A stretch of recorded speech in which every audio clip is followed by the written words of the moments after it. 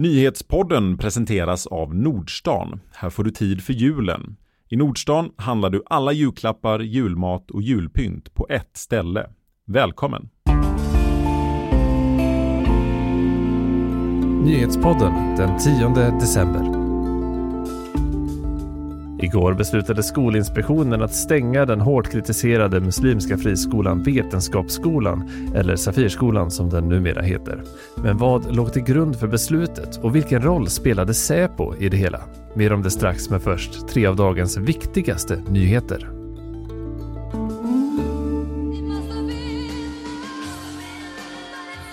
Artisten Marie Fredriksson är död, det uppger hennes manager till TT. Hon avled på måndagsmorgonen i sviterna av sin tidigare sjukdom. Marie Fredriksson slog igenom i gruppen Roxette på 80-talet tillsammans med Per Gessle med hits som The Look, Listen to Your Heart och It Must Have Been Love sålde gruppen 80 miljoner skivor och hade 4 Billboard-listettor. 2002 drabbades hon av en hjärntumör men tillfrisknade och kunde återturnera med Roxette mellan 2010 och 2016. Marie Fredriksson blev 61 år gammal.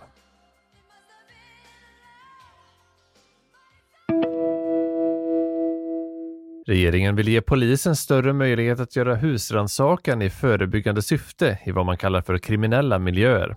Syftet är att avväpna gängen och avbryta våldsspiraler, det säger inrikesminister Mikael Damberg till TT. Att titta in i båtar, i bilar, också om man har en brottsmisstänkt, då kan man göra husrannsakan idag. Men vi vill utvidga möjligheten att polisen faktiskt efter en skjutning har större möjligheter att till exempel i samband med gängmiljöer att kunna gå in i källarförråd, i lägenheter för att leta efter vapen och sprängmedel för att på så sätt både ta vapnena men också kyla ner konflikterna. En utredning har tillsatts för att titta på hur man kan åstadkomma lagändringar som ger polisen dessa nya möjligheter. Utredaren Gunnar Lindberg ska vara klar med sitt förslag den 31 oktober nästa år. 6 personer har dödats i en skottlossning på ett sjukhus i Ostrava i östra Tjeckien.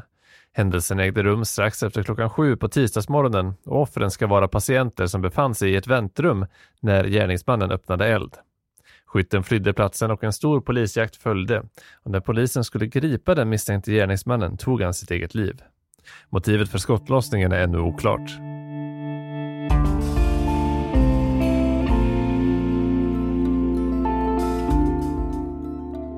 Igår beslutade Skolinspektionen att stänga Vetenskapsskolan. Till grund för beslutet låg information från Säpo som visar att den tidigare ägaren som omhändertagits som ett hot mot rikets säkerhet hade inflytande i verksamheten. Vi ska prata om hur man egentligen vet det. Med mig här i studion har jag nu Hampus Storian, reporter på Göteborgs-Posten som har granskat Vetenskapsskolan, eller Säpouppgifterna som den heter numera, och följt utredningen. Välkommen hit. Tack så mycket. Beskedet kom ju igår alltså att Skolinspektionen stänger skolan. Kan du säga om det? Skulle du säga att det var ett väntat eller oväntat beslut? Det är ganska svårt att svara på, bland annat i och med att man har utgått här från en lagstiftning som kom på plats först den 1 januari i år.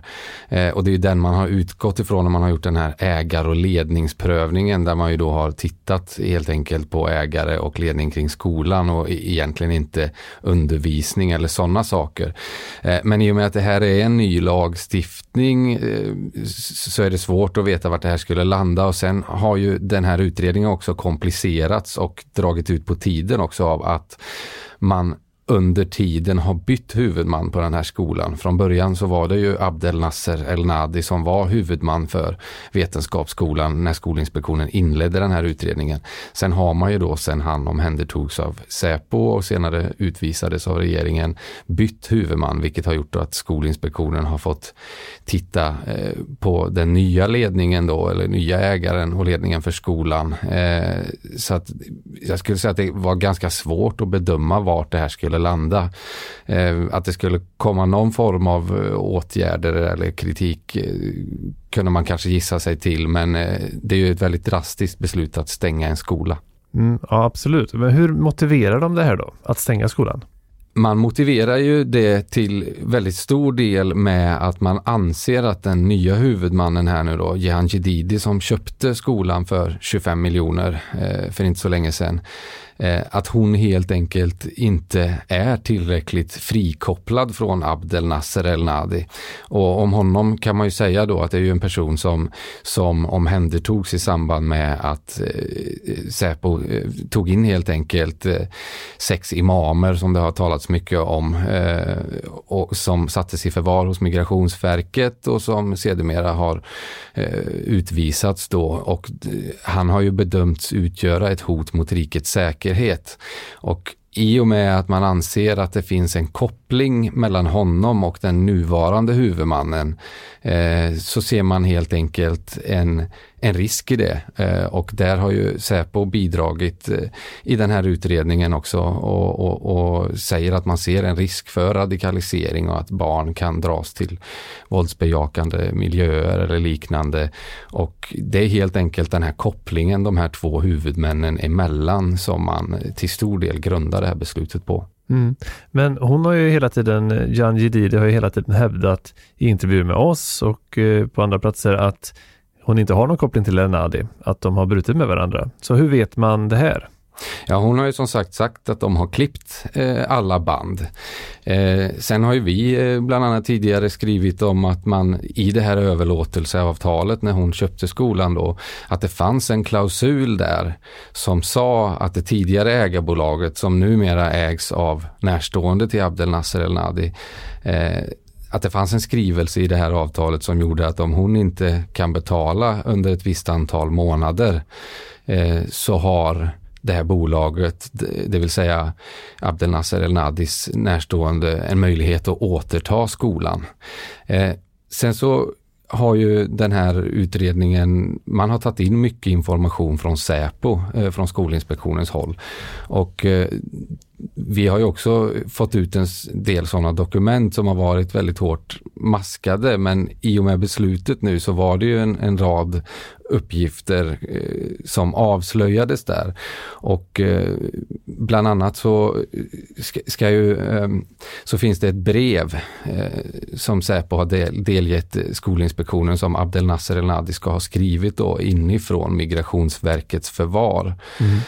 Där han beskriver ett upplägg där skolan så småningom ska tas över av en islamisk stiftelse där den nya huvudmannen ska ingå, men att det inte kan ske direkt och att man därför behöver göra någon form av tillfällig övertagning av den här skolan innan det kan ske. Och i intervjuer med Skolinspektionen har ju också den nuvarande huvudmannen Jan Jedidi pratat om att hon har eventuellt planer på att skolan ska drivas av en stiftelse framöver. Och enligt uppgifterna i beslutet här så anser ju Säpo att hon har agerat bulvan åt Abdel Nasser El-Nadi och att man helt enkelt kan anta att han har starkt inflytande eller i praktiken kanske till och med styr skolan även framöver. Och sen finns det också, Skolinspektionen skriver ju att den nya huvudmannen nu, Jan Jedidi, sitter i styrelsen för ett antal bolag som ligger under det här tidigare moderbolaget som styrs av Abdel Nasser El-Nadis närstående, och det finns också en privat koppling mellan deras familjer och sådär. Så att ja, man tycker ju att man har hittat belägg här för helt enkelt att de står varandra nära och att det finns en stor risk för att den nya huvudmannen agerar efter Abdel Nasser El-Nadis önskemål helt enkelt. Men med tanke på att hon hela tiden har förnekat det här, vad säger hon nu när beslutet är fattat? Hon har egentligen inte sagt så mycket mer än att det här beskedet kommer som en chock, vilket man ju naturligtvis kan förstå, och att fokus nu ligger på att ta hand om barn och lärare och så vidare, och att hon i nuläget inte vill prata om det här mer i media. Sen har jag sett att hon har sagt till TT, tror jag det var, att hon kommer överklaga det här beslutet. Så det återstår ju att se, men än så länge har de inte sagt jättemycket från det hållet. Och övriga skolledningen då, rektorn Sven-Erik Berg har ju tidigare varit ute och varit väldigt kritisk till de politiker som har velat stänga skolan till exempel. Har han yttrat sig någonting i det här? Han var försiktig med kommentarer igår och hänvisade helt enkelt till Jehan Jedidi. Sen så har jag så sent som idag sett ett brev där han skriver till Skolinspektionen och även utbildningsministern, om jag inte minns fel, och kritiserar helt enkelt det här beslutet. Han är såklart bekymrad och tycker att det är fel. Vad händer nu då? För det går ju trots allt omkring 450 barn på den här skolan som nu inte har någon skola att gå till då, om den här stängs. Alla partier i kommunfullmäktige gick ju tidigare ut i GP och krävde att Skolinspektionen skulle stänga skolan, vilket senare ledde till att man i kommunstyrelsen också tog beslut om att framföra det här till Skolinspektionen.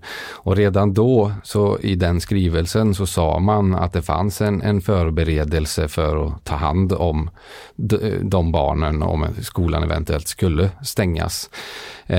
Och nu i efterhand har ju också både skolkommunalrådet och grundskoleförvaltningen garanterat att man kommer lösa det här och att det har funnits en förberedelse inför ett sånt här beslut. Och en kommun är ju helt enkelt skyldig att se till att alla barn har en skola att gå till, så att det är ju upp till kommunen nu att följa det uppdraget, och det säger de ju också att de kommer att lösa. Kan vi vänta oss någonting mer i den här historien? Vi pratar om ett överklagande till exempel. Vad kommer liksom hända på den fronten härnäst? Det är ju svårt att säga. Först får vi ju se formellt om det kommer in en överklagan här, men det låter ju som att det kommer göra det. Exakt hur den behandlas eller hur lång tid en sån överklagan kan ta, det kan jag omöjligt svara på, men ja, det är ju mycket troligt som det låter att det blir en överklagan i alla fall. Och så får vi se vart det tar vägen därifrån. Ja, det kan ju vara principiellt intresse om inte annat med tanke på den här nya lagstiftningen. Men tills dess så får jag tacka dig, Hampus, för att du var med och berättade om det här. Tack så mycket. Du har lyssnat på Nyhetspodden som sammanställdes 15.30. Dagens avsnitt presenterades av Nordstan. Vi hörs igen imorgon.